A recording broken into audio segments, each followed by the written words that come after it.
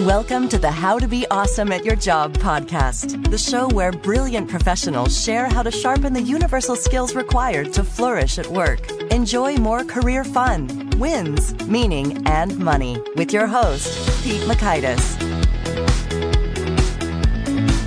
Hello, and thanks so much for joining us here for episode 414 with Gretchen Anderson. We are talking about shifting cultures, how it's done, and Gretchen comes at it with a boatload of data, research-based insights. So you'll learn 1, the 4 elements critical to a work culture; 2, the role of the critical few in an organization; and 3, how to leverage the behavior you already have for the better. So if you want to check out the show notes, the transcript, or the links to items we've referenced, it's over at awesomeatyourjob.com/ep414. And here's Gretchen's story. Gretchen Anderson is a director of the Katzenbach Center who's been working with client teams across the globe for over 15 years. Gretchen has a doctorate in literature from Stanford University and currently lives in Baltimore, Maryland with their 2 children, Jane and Calvin. Her new book is called The Critical Few: Energize Your Company's Culture by Choosing What Really Matters. So thanks to Gretchen for spending some time with us, and thanks to our sponsors. Check them out. One sponsor to check out is LinkedIn Jobs. Did you know that you can post a job for free at linkedin.com/beawesome? And with a fresh year, perhaps you're like many small business owners looking for some fresh insight and talent to make 2024 extra amazing. Well, LinkedIn Jobs has created tremendous tools to help you find the right professionals for your team faster and free. I love how they make it so easy with their promotion and selection tools. LinkedIn isn't just another job board. No. LinkedIn has a vast network of more than 1 billion professionals, which makes it the best place to hire. Here's some fun facts. 86% of small businesses get a qualified candidate within 24 hours. And small businesses rate LinkedIn Jobs number 1 in delivering quality hires versus leading competitors. You can post your job for free at linkedin.com/beawesome. That's linkedin.com/BEAWESOME, as in you are being awesome, be awesome, to post your job for free. Terms and conditions do apply. Here is Gretchen.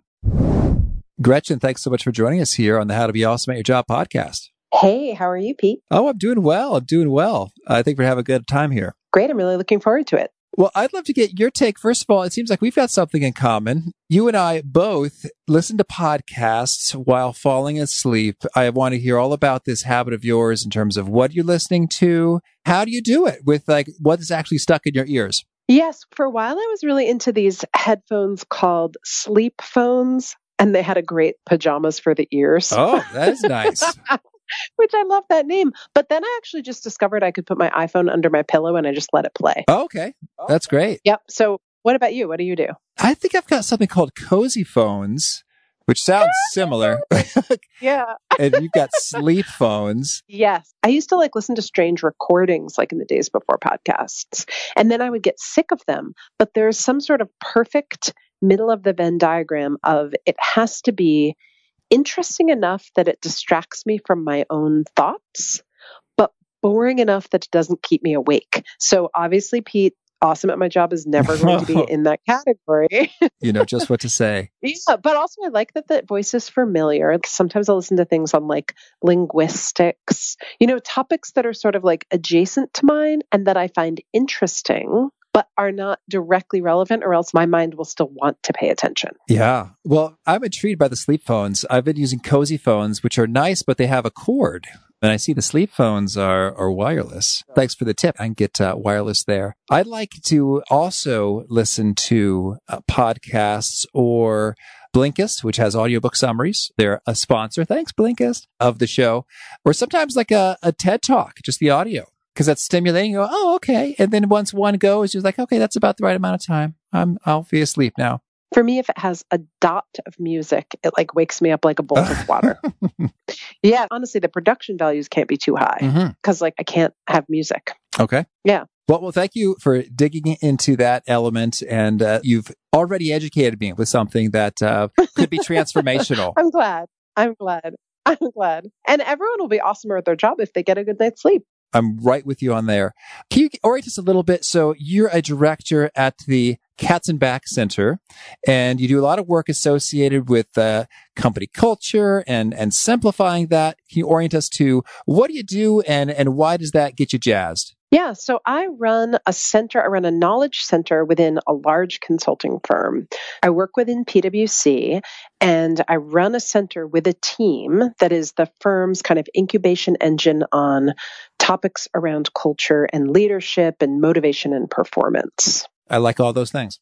Yeah, it's really fun. So we do research, we write, we have articles, we publish this book that we'll be talking about today, and we get to take this very cross-industry, across the globe view. PwC is a very, very large global firm, and we get to be part of conversations about how ideas and theories about how culture works in a business context are happening literally everywhere. So it's really fun. We get to see what's kind of universal. What's the common X factor that's going to help both a local green construction firm in Baltimore and a giant global technology firm? What's going to ring true for leaders at both of those organizations? And that's the really fun part about my job. That is interesting. Yes. You share some of your learnings in your book, The Critical Few. What's the main message of the book? So the main message of the book is that culture, just like your strategy and your operating model, can and should be considered as absolutely a problem and an issue and an opportunity that gets leaders out of bed every day. That motivational piece of the business, if tapped and cultivated, can be a source of positive energy for whatever it is that you're trying to accomplish. Positive energy. I like that. Well, could you maybe give us a picture of that in terms of maybe it's a case study or a story or example of an organization that went from not so energized to, wow, this is great? We ground the book within a fictional case study about a CEO who we call Alex. And we did this in part because culture is such an intimate topic for so many organizations. So the book is the story of very much a composite of all the companies we've ever worked with. And it's the story of a fictional company who has a CEO who's come in. It's kind of a company in retail. They've got a lot of things going for them, but a lot of things are tough. And by working with this leader, we're able to help him understand that working within and through the culture and the motivations that people have, he's able to get the best out of that business. Could you maybe orient us to, what's it look like when it's not at its best in terms of the energy and the vibe amongst the people, in terms of like the daily grind versus the happy place toward the end? Yeah. So I would say the real switch is that people within an organization, before they begin kind of an evolution on culture that's kind of purposeful and kind of critical few-ish in the way that we describe in the book.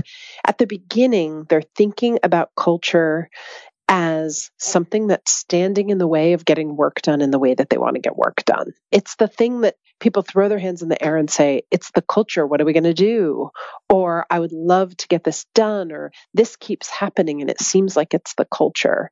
So it goes from being something that they feel out of their control and kind of obtrusive and causing kind of drag to, at the end of the book, they feel like there are specific things that they recognize what their culture is. They see its sort of core traits of who they are. They see how they came to be that way over time and how they're not going to change them quickly.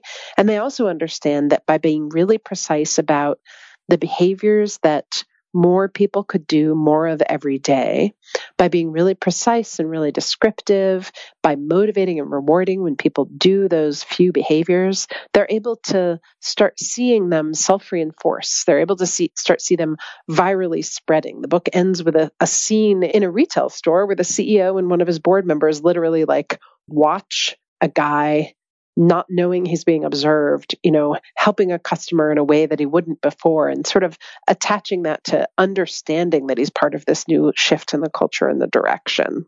When we say, hey, it's the culture and it's out of control and it's a drag, can you give us some examples of particular issues or complaints that folks would affix to that? It's the culture, it's out of control, and it's a drag. It is what it is. We hear companies talk about this all the time, and these are going to be really familiar to you and your listeners. They're going to be, we spend too much time in meetings and nothing ever gets done. They're going to be things like, we are drowning in a situation where decisions can't be made without consensus. It could be the way that things are drawn on paper. Nobody follows those processes. Everybody bends the rules. It could be all sorts of things.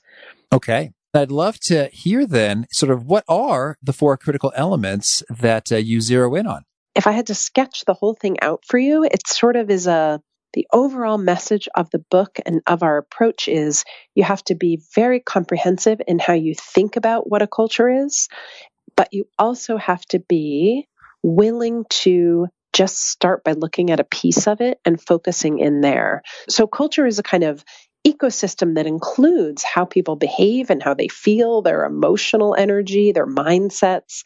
It also includes specifically how they behave and show up to work together.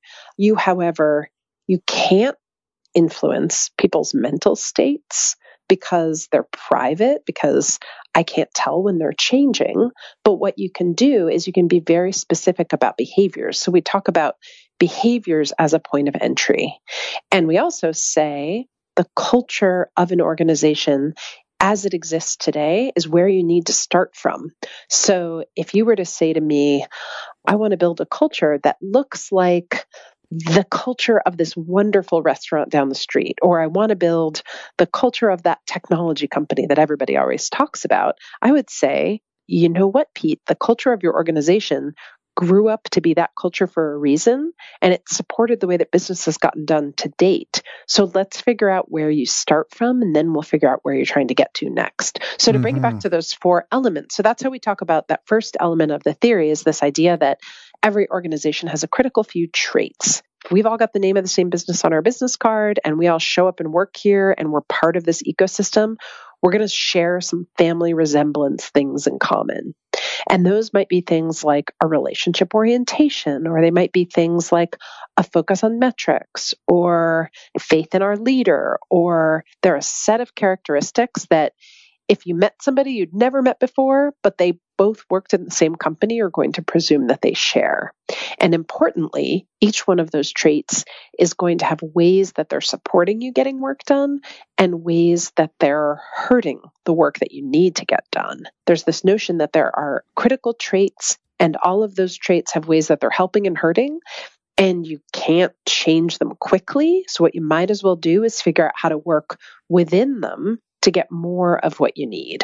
Now, when you talk about these traits, do you have sort of a master menu, if you will? So I guess when you think of culture, sometimes we could think about particular continua or dichotomies, like, oh, it's very relationship oriented versus process oriented. And so, yep, it's always a tension, right? Because have you ever talked to any organization that is purely one or the other, right? Right. It's interesting. We started thinking this way about traits 7 or 8 years ago. And at that time, we kind of purpose built them every time. We did a lot of interviews and kind of hypothesis by hypothesis sort of built up, what do we think these traits are after every, we'd have a lot of conversations. Then we started to realize some of these traits seem original to a company, but then there's a lot of ones that we kept seeing over time. So we've built a survey-based tool to kind of pull those out. And that survey-based tool is definitely on kind of a poll of like, are decisions made in this organization by consensus, or are decisions made by a single point of accountability? Do I feel I'm rewarded only for the financial metrics I deliver, or do I feel that there are a broader set of points on which I'm evaluated? Very few organizations are going to fall far to the left or fall to the right. There's definitely like a kind of spectrum quality to where organizations show up. I love it. When you get really specific that way in terms of, hey, decisions can go one way or the other and sort of somewhere along the lines. And then how you get rewarded also. Could you unpack a few more of those dimensions? Yeah, sure. So we also think about, is it very hierarchical or is it very flat?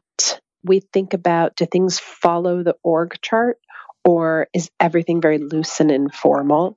It's those kinds of like really, like, where are the poles? And another thing that's really cool that doing this survey over time, we also do, I mentioned we do research at the Katzenbach Center. We do longitudinally, every couple of years, we run a survey across organizations that mainly have been our clients basically because we have their emails, right? But 2,000 people in 50 countries responded to our last survey. So we get a pretty global and kind of cross-industry perspective on how people view these kinds of things as well, right? And we asked some of those questions and then mapped them to the industries that they answered. So we're even being able to start to say, these are the kinds of traits that show up in particular industries. So we are saying, yes, every organization kind of has its individual thumbprint.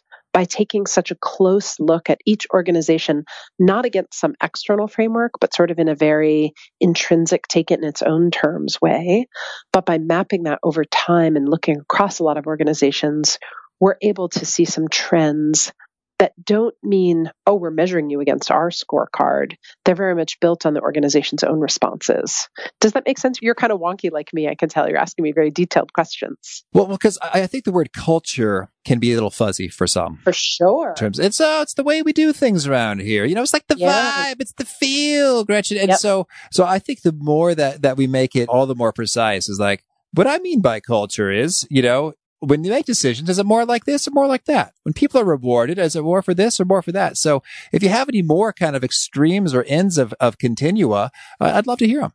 Yeah, well, so some of the things that we've had a chance to see, one thing, and it actually has come up in a couple of different sources recently. Let's talk about that spectrum of how we're rewarded, right? Like, am I, Gretchen Anderson, rewarded as an individual within my company?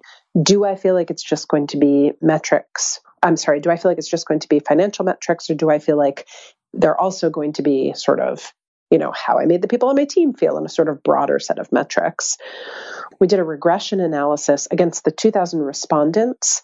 A guy in our network said, it would be really interesting to take that data, do a regression analysis against how proud I feel to work where I work. And the highest correlation in any of those scores and questions we asked, the highest correlation was, are my metrics broad, right? And I thought that was really nice, right? Because I sort of know that intuitively, right? Like, it feels better to me as an individual to feel as if my whole self, like how I mentor our people, it feels good to me as an individual to feel as if a broad set of metrics are applied to my performance than just one specific one. But I really liked that our data, because we didn't ask, do you feel proud about do your metrics make you feel good or whatever? We actually just did that correlation. So that was really nice. And then similarly, PwC has done a survey outside of the Katzenbach Center, a survey called Digital IQ.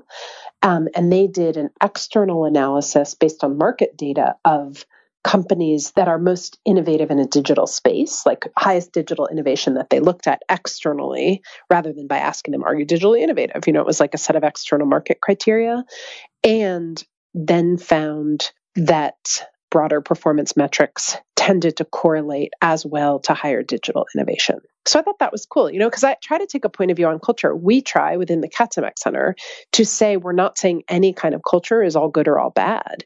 And we're not saying, look, here's our scorecard of good culture. Take the survey. Uh-oh, you only got an 8. That is not what we're doing at all.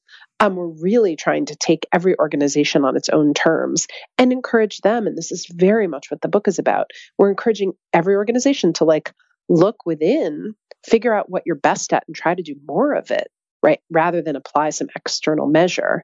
But then the nice part is that over time and being very deliberative in this space, we're able to start to actually say, there are some things that we do see and believe really drive the kind of motivation that feels like everybody wants more of. Let's hear some of those. What are some of the things everybody wants more of? What everybody wants is culture that's aligned with what the business is trying to do.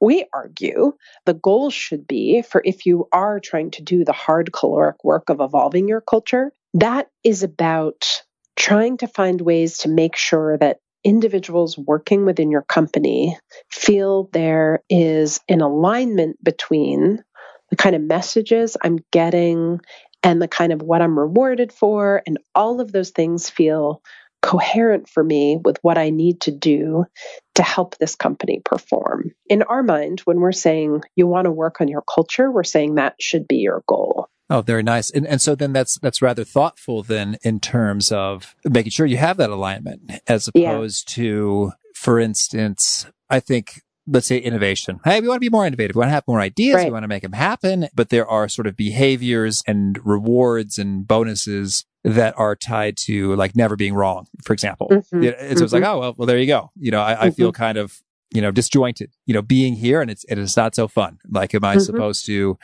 come up with wild ideas, which may or may not work? Or am I supposed to just sort of do the thing that, we all know works, which would not be innovative?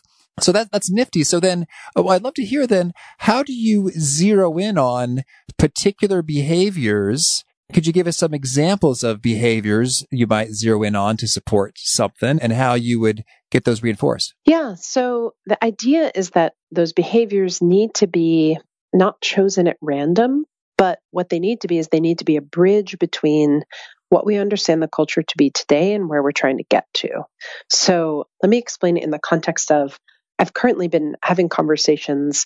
A wonderful guy reached out to me who's running a green construction firm in Baltimore. And he's very much talking about, in this world that I'm in, how do I get everybody in my office, from the back office staff to the frontline people, to be all more customer focused, even if they're not like dealing with customers every day. And we did this really fun workshop with them around, given these kind of core traits of who we are, the sort of pride in our business, this sort of attachment to our leader and his vision, and these traits of who we are, team-oriented, safe and careful. What would customer service behaviors look like that would be grounded in the way we are today? That we all agree would help us kind of outperform our peers in the market on the dimension of customer service. But what might behaviors be? They talked about having, might a behavior be a dress code? Might we have a consistency of style and dress that would mark us as part of this company, that would be appealing? And we actually had a wonderful conversation about one of the core traits that had come out in this company was a real organization-wide autonomy was valued. So we had this amazing conversation about what might a behavior be of how we understand how to dress for work that would respect that autonomy trait, right? Like, we can't roll something out organization-wide and make it really sound like a heavy new policy without it being tissue rejected by an organization in which people feel like they should be able to make autonomous decisions every day. And again, none of this is magic, but what I'm trying to sketch and show was that by having these conversations in the ways that were grounded in the concepts that we talk about in the book, it kind of framed the right conversations such that they were able to talk about behaviors in a way that felt very realistic and practical and approachable and real. Gotcha. And so what are they going to do? Yeah. Well, what they also decided to do, and this is another really core part of the theory, is they are going to work with the people in the organization to figure out the right answer. They're going to work with the people in the organization.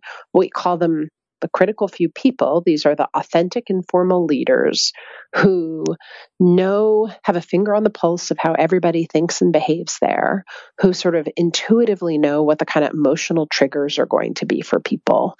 And the leader there has decided to name a couple of those authentic, informal leaders, sort of put the case to them. And again, that's to go all the way back to this overarching theory that the best that you have in your organization is already inside of it. A lot of times you need to guide an organization to understand that the answer isn't going to come from something external, but from paying attention to the voices of the people inside. Understood. As you're going about doing all of this, are there any particular tips, tricks, do's, don'ts, key things you find yourself saying frequently as you're making it happen? Yeah, absolutely. One of a big one is it's much easier to act your way into new ways of thinking than it is to think your way into new ways of acting. And that's from an author named Jerry Steinem, who wrote a book called The Power of Positive Deviance. And we love that quote. This is about a sort of behaviors first approach to making things happen. And could you give us a couple examples of behaviors that have just been transformational, in terms of you've identified this is the thing we're really going to do and reinforce that just had powerful ripples for organizations?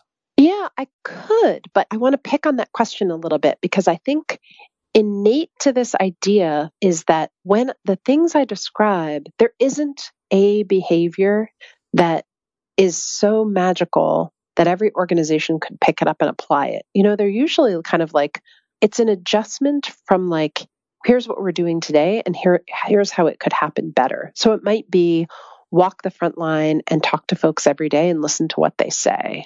Or it might be send every meeting invitation being very specific about what the outcomes of the meeting will be. It's that there's been energy behind that particular behavior. And we've kind of agreed that if we commit to it collectively, it's going to help us get somewhere. Rather than that there's I wish there was. If I could change every organization by saying there is a behavior, and that behavior is hugging.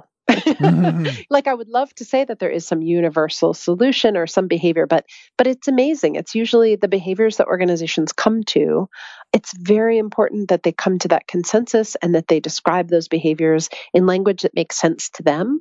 But it's actually kind of hard to pull them out and show why they matter because it's such an intimate answer. I can understand that how for different organizations that, for example, the email meeting requests that are very specific on the outcome, would you adopt that behavior?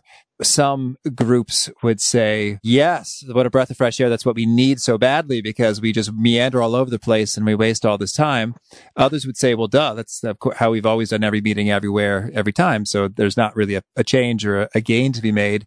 And others would say, well, why do we need that at all? It's self-evident. We all know what we're trying to do here. We're just 2 or 3 folks get together and we chat about, how to bang out the widget better. It's not that complicated. We don't really need to do that. So I hear you that different behaviors will be the potent leverage prescription for different organizations. And so in terms of how you zero in on what's the thing for a given organization is it sounds like you identify the traits that you really want.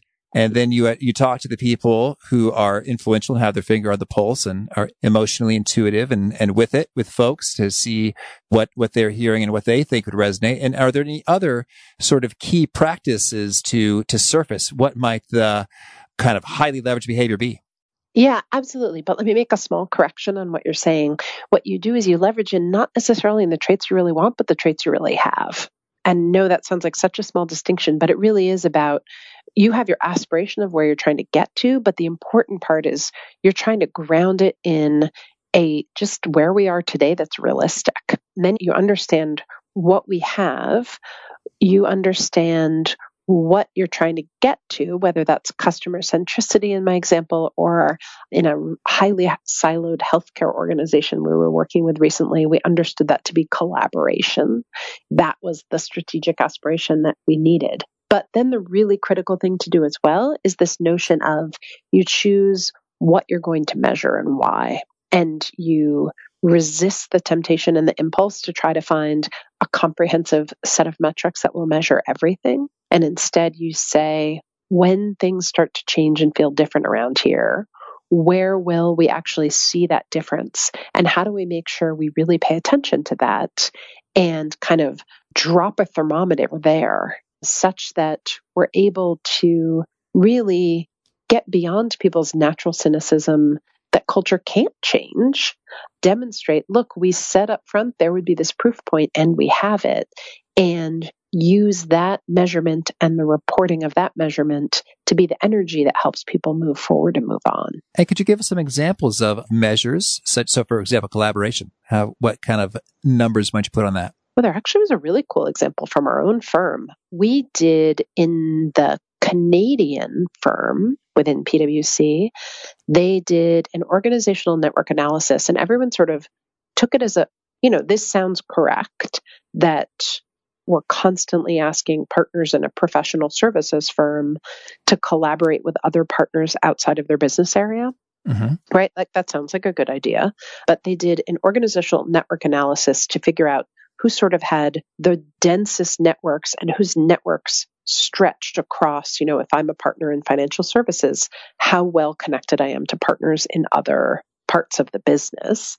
And they were actually able to correlate revenue per account to partners that had the strongest relationship networks outside of their immediate area. What a beautiful way to kind of specifically encourage a behavior, to say, let's look at this behavior, let's measure how the networks map to this, and let's actually track it to revenue. When actual business results can be tracked to something that we're trying to encourage, that's always really, really beautiful. It's rare and wonderful when you can come up with one kind of very clear metric like that. Usually we say, find every point at which, how many people show up for the program. Do we see an increase in engagement scores around particular issues? We're looking for what are the things that you measure already, and where can we see some kind of lift there? Well, so it's nice, certainly, when you see, hey, we want collaboration, and we've got a nice proof point. Hey, look at this correlation. Partners who are well connected with all sorts of different areas are having higher revenue per account, which makes sense because they're able to recommend cool stuff to their relationships at the accounts. And so then what is the behavior that you want folks to do more of when it comes to bringing more collaboration? Well, within that example with the partners, I would probably say if we want to figure that out, I would want to kind of trail the partners who are doing it well. I would want to trail them and say, are you flying to different client cities and setting up dinners with partners who you don't often see, even if you're not on a pursuit together? Are you, sitting down every morning and writing 10 emails to people in the network? I think it would look different, and we would try to figure out what were people doing that seemed to be most influential, and how can we get more people to do more of it? Gotcha. Thank you. Well, anything else you want to make sure to mention before we shift gears and talk about some of your favorite things? Sure. Yeah. I talked a little bit earlier about interesting trends that we saw in our kind of global survey, and in those results, we had from this very, very diverse 2,000 respondents, we had a very interesting thing pop up. And again, it was the sort of thing that we'd known intuitively through many years of working with organizations of different sizes and different maturity levels and industries. We walk into an organization and we ask the leaders how the culture is, and they very often have lots of positive things to say about it. And then when we go further down into the weeds, into middle management, into the front line, it is definitely a different story. And a lot of times kind of like, that's where the truth lies. That sounds kind of obvious, but our survey data popped that out so baldly when we asked the question, do senior leaders have culture as an important topic on their agenda?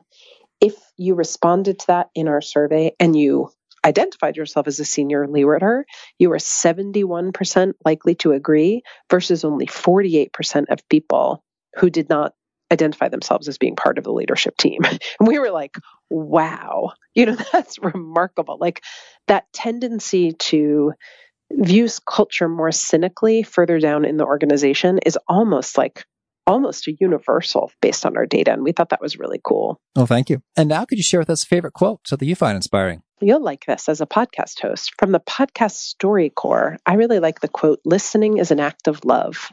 Yes, thank you. And how about a favorite study or experiment or a bit of research? I wish I could remember the author right now, but I read an article recently in HBR that was about how we like to believe that open office spaces make people behave in ways that are more collaborative, right? A huge amount of real estate dollars have been spent on that concept kind of in the past 30 years, right? But a guy did a study, an HBR professor did a study using people's Fitbits to track, there was a major change in an office layout, and they tracked by Fitbits before and after how much people got up and walked around and talked to their colleagues. And the open office space paradoxically made people stay at their desks more. Well, is that because you can just talk to someone without moving? Yeah, or you slightly getting so sick of people that you've got your headphones on, or I loved that point just in the sense of like what we think in a top-down way is going to cause a certain behavior is not necessarily what's going to happen. And if those leaders had interviewed everybody about like, what really would drive collaboration. They might not have started with real estate. Excellent. Thank you. And how about a favorite book? I love a book called Everybody Lies. It is about Google search data. Came out this year, and it's basically about how indirect the ways that people query in Google forms a sort of more accurate record of predictor of how they'll behave than kind of direct surveys. I'm getting at really, really interested and feel like the next frontier of culture work has to do around how do you measure behavior, not by asking people, are you going to behave this way, but really by indirect forms. Yeah. Can you give us an example of one way we lie? The great example from the book was around, it's a really obvious one, but if you asked people, are you going to vote in an election? Versus if you found out how many people queried the location of their polling site, that second query almost entirely correlated to how many people voted in a certain district versus the question the day before, are you going to vote? I was obviously a lot more aspirational. Yeah, it's a good one, right? Yeah, very good. Thank you. Yeah, I use that a lot just in talking to leaders about, in order to get at culture, you always have to go at it slant. You have to kind of think about what motivates people and what they're truly going to do. Right. And how about a favorite tool? So that helps you be awesome at your job. That's such a good question. I'm going to say something surprisingly old-fashioned. I can't survive without a notebook next to me at all times. And a favorite habit? I travel with a yoga mat. Oh, good. Yeah. I won't get on an airplane without my folding yoga mat in my bag. And I think it's a good sort of self-reinforcing one. And is there a particular nugget you share that really seems to connect and resonate with folks? You hear them sort of repeating it back to you frequently? I think it would probably be about how most leaders wildly overestimate how rational people are. Well, that's resonating with me. Yeah. Rational in the sense of doing what is in their best interest or doing what is logical, or what do you mean by rational? Yeah. And I've taken this very much from many years of working with John Katzenbach, like the emotional drivers of how an organization behaves are, I'm not going to say more powerful than the rational ones, but so easy to ignore. And that really understanding the people's pride in their work, people's sense of disenchantment when things feel incoherent, people's motivation to work with someone who makes them feel good about the work that they do. Like that those are really powerful reservoirs of energy, but that it is much, much easier and tempting for most leaders to really focus on the rational reasons and then be utterly baffled why things don't line up like that. And if folks want to learn more or get in touch, where would you point them? I would point them to the website for the book. It's thecriticalfewbook.com. And that will also point them to the Katzenbach Center on the Katzenbach Center at PwC. There's a link through to that. You can also follow me on Twitter. I'm at GBrooksAnderson. And you can find our book on Amazon. Do you have a final challenge or call to action for folks seeking to be awesome at their jobs? I feel like in the many years I've been doing this kind of work, I both realized through my own personal experience, as well as watching organizations work, I think you need to really pay attention to what gives you the most energy. You need to think about what are the situations in which I feel motivated. Just try to find yourself in them more often. I feel like so many people spend their careers and lives kind of beating themselves up for not feeling that motivation. And it's the quieting down and saying, what do I feel energy around? That usually leads you to the question that you and you alone were meant to solve. Lovely. Thank you. Well, Gretchen, this has been fun. Thanks and good luck with all you're doing there. Thank you so much. It's been a pleasure. I really appreciate the time. I really appreciated how Gretchen provided that quotation, that it's easier to act your way into thinking than it is to think your way into acting. And I think I have found that to be the case in terms of, I disagree with this thing, but okay, I guess I'm going to give it a shot. And I do it a few times over. And it's like, sure enough, this was brilliant. And I didn't even know it until I tried it. And I think that could be even more helpful in the context of a cultural shift when we've got those critical few, emotionally wise influencers working their magic and having folks just give it a try, try the action and see how that unfolds. So good stuff from Gretchen. Hope you dug that and more. The show notes, the transcript, the links to items we've referenced over at awesomeatyourjob.com/F414. If you haven't already, I encourage you to push the subscribe button right away. You'll be sure to catch folks like our next guest. It's Brad Stulberg. He is back. We talked about peak performance last time. Now we're talking about passion. Follow your passion. Do you not follow your passion? What's up with balance and passion not really being compatible? How do we live and optimize that? Great research wisdom from Brad. Hope to catch you there. Peace. Thanks for listening. To get the most out of the show, we recommend 2 key things. First, check out the extra resources at awesomeatyourjob.com. You can find this episode's transcript and links, as well as the perfect episode for your situation. You can search the full text transcripts of hundreds of episodes or explore episodes tagged by topic and competency covered. Second, subscribe to the podcast and get future episodes automatically. You can subscribe by telling Siri and several other smartphones and speakers, subscribe to the How to Be Awesome at Your Job podcast, or by tapping subscribe in your podcast player of choice.